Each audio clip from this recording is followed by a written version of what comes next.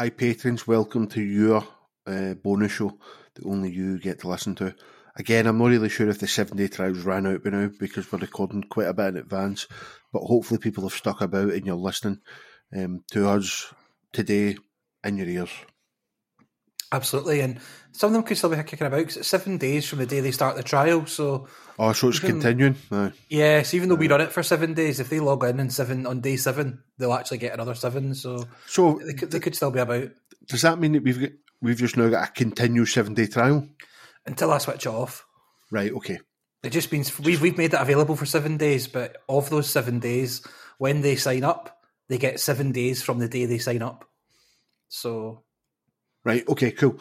Right, yeah. Never mind that. Like, I found a weird Wikipedia, as always, sort of article, and it's basically like things that happened at Disneyland. Okay. And it's a pretty wild place by the sounds of it. So it's not so much the stories. There's a lot of like, people getting injured in rides and stuff like that. It's more just the way that it's reported in this, like when you read the actual, just the sentence out loud. Okay. It's kind of amusing, right? So, again, we'll probably get about 10 minutes out of this stuff, but I'll go first, mate, right? Go for it.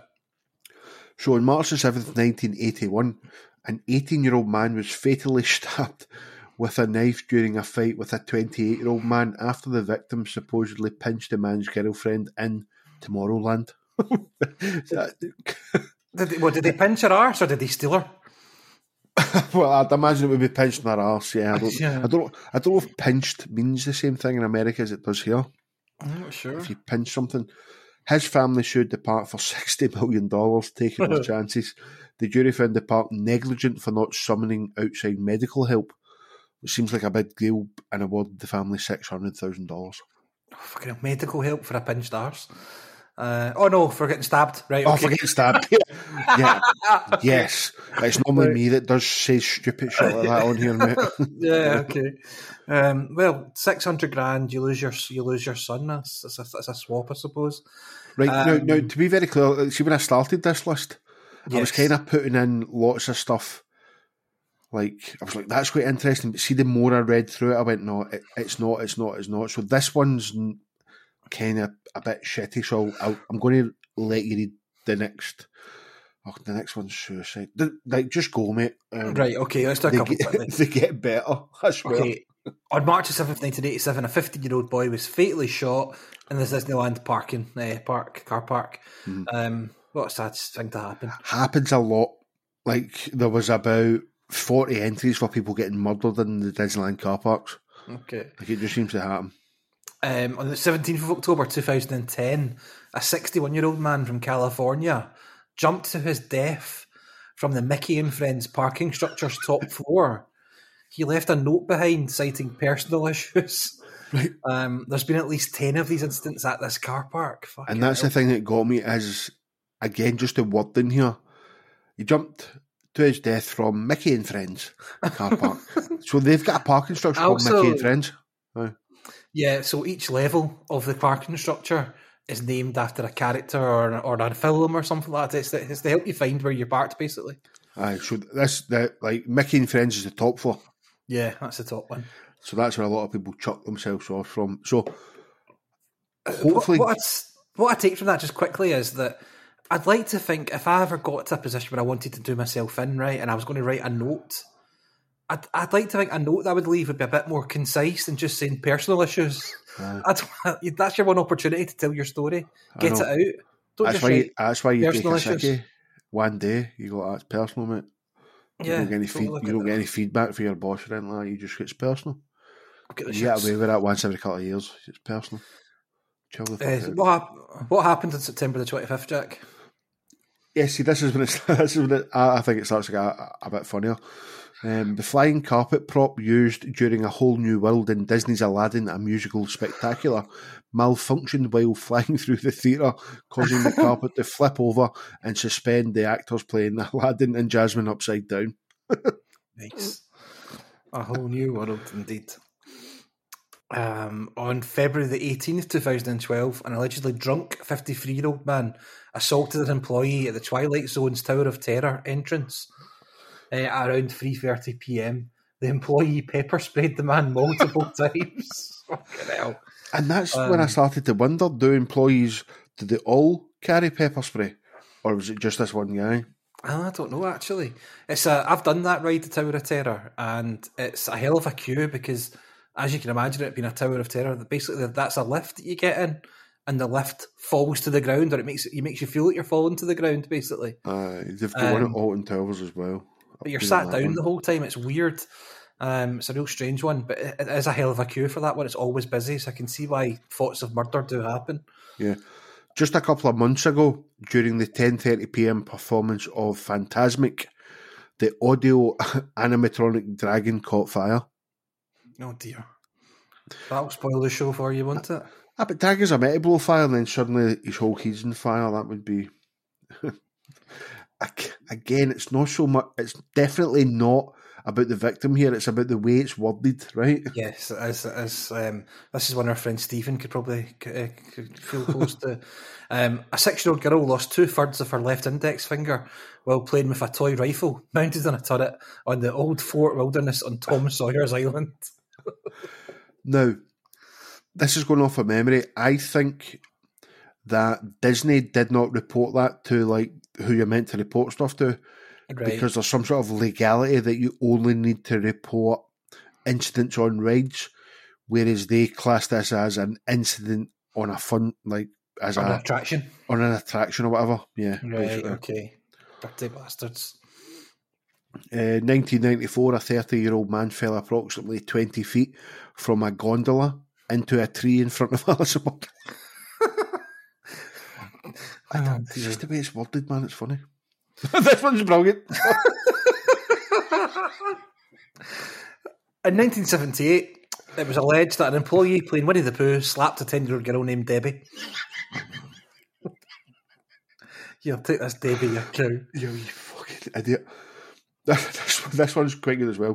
So 1976, an unidentified woman sued the Disney Parks Corporation because she claimed that an employee dressed as one of the three little pigs at the It's a Small World attraction grabbed her and fondled her breasts while shouting, "Mommy, Mommy." The plaintiff dropped charges after Disney's lawyers presented her with a photo of the costume, which only had inoperable stub arms. So like, the arms didn't work. Oh, fucking hell. Imagine lying and getting caught out like that. Getting caught out with the arms don't work, Ken. You're fucking at it. Here's just an unfortunate one. On June the 9th, 2005, a 3-year-old girl was attacked by an alligator along the shores of the lagoon. Oh, 2017, a broken Buzz Lightyear toy was mistakenly identified as a bomb when x-rayed at the entrance of Main Street, USA. This is such a mundane one, this. On August the 6th, 2009, a 47-year-old employee playing the role of a pirate in the Captain Jack's Pirate Tutorial Show accidentally slipped in a puddle on the stage and hit his head on a wall. And that's why it's funny. Because that instance made Wikipedia. That's why I put it in. This next one's good. Again, it's just the way it's worded. 2010, a 4-year-old boy from San Diego, California, suffered severe face and neck burns after being scalded by a tray of hot nacho cheese. Oh, fuck, man. So childish. This one's brilliant. Right? See this one? Because there's a second part to it, mate, which I don't understand. Right? Okay, let's have a look at this. There you go. So, on April the 1st, 2004, a 36-year-old Disney cast member from Florida was arrested for allegedly fondling a 13-year-old and her mother while she was dressed as Tigger. Right. That's okay. Reasonably funny. Okay, I'm going to balance. However, just 5 months later, on September the 15th, 2004, the same cast member was suspended once again for allegedly shoving 2 other employees while he was dressed as Goofy. Why is he still working there? Yeah, why is he still working there? And also, does that mean that you come into work in the morning and they say, right, you're Tigger today, and then like the next day you could be Goofy? There must be some sort of rotation. I thought you would specialise and your skills be honed to that one character, but obviously not. Obviously, well, maybe it was like, right, Tigger, you naughty boy, stop fondling 13-year-olds. You can now be Goofy. And then Goofy's went off his nut as well. So I just read the next one. So 2019, a 50-year-old sex offender was arrested and charged with battery after groping a cast member playing Ariel. Ariel's pretty hot, to be fair. She is the best looking one, to be fair. She's up there, yeah. On September the 20th, 2019, a 32-year-old man from Switzerland who took LSD was found nude after falling into a man-made lake in the park's Adventureland section. Oh, again, going from memory, him and his girlfriend were arrested and then charged with possession of Class A narcotics. Oh, for goodn's sake. Okay. Again, it's just the wording of this. 2004, a 30-year-old cast member dressed as Pluto, who had worked at the park for 8 years, died at the Magic Kingdom when he was run over by the Beauty and the Beast float in the Share a Dream Come True parade. So he's died, right? And the only thing that Disney care about, Disney representatives commented that very few, if any, guests had actually seen the incident. Don't kill the guys did. It's like, nobody's seen it. 8 year service. Who gives a fuck? Who gives a fuck? Nobody's seen it. He's only a dead dog. Oh dear. That was good, mate. Well done. That was good stuff. Short and sweet bonus episode for you top potatoes. We will speak to you soon. Bye.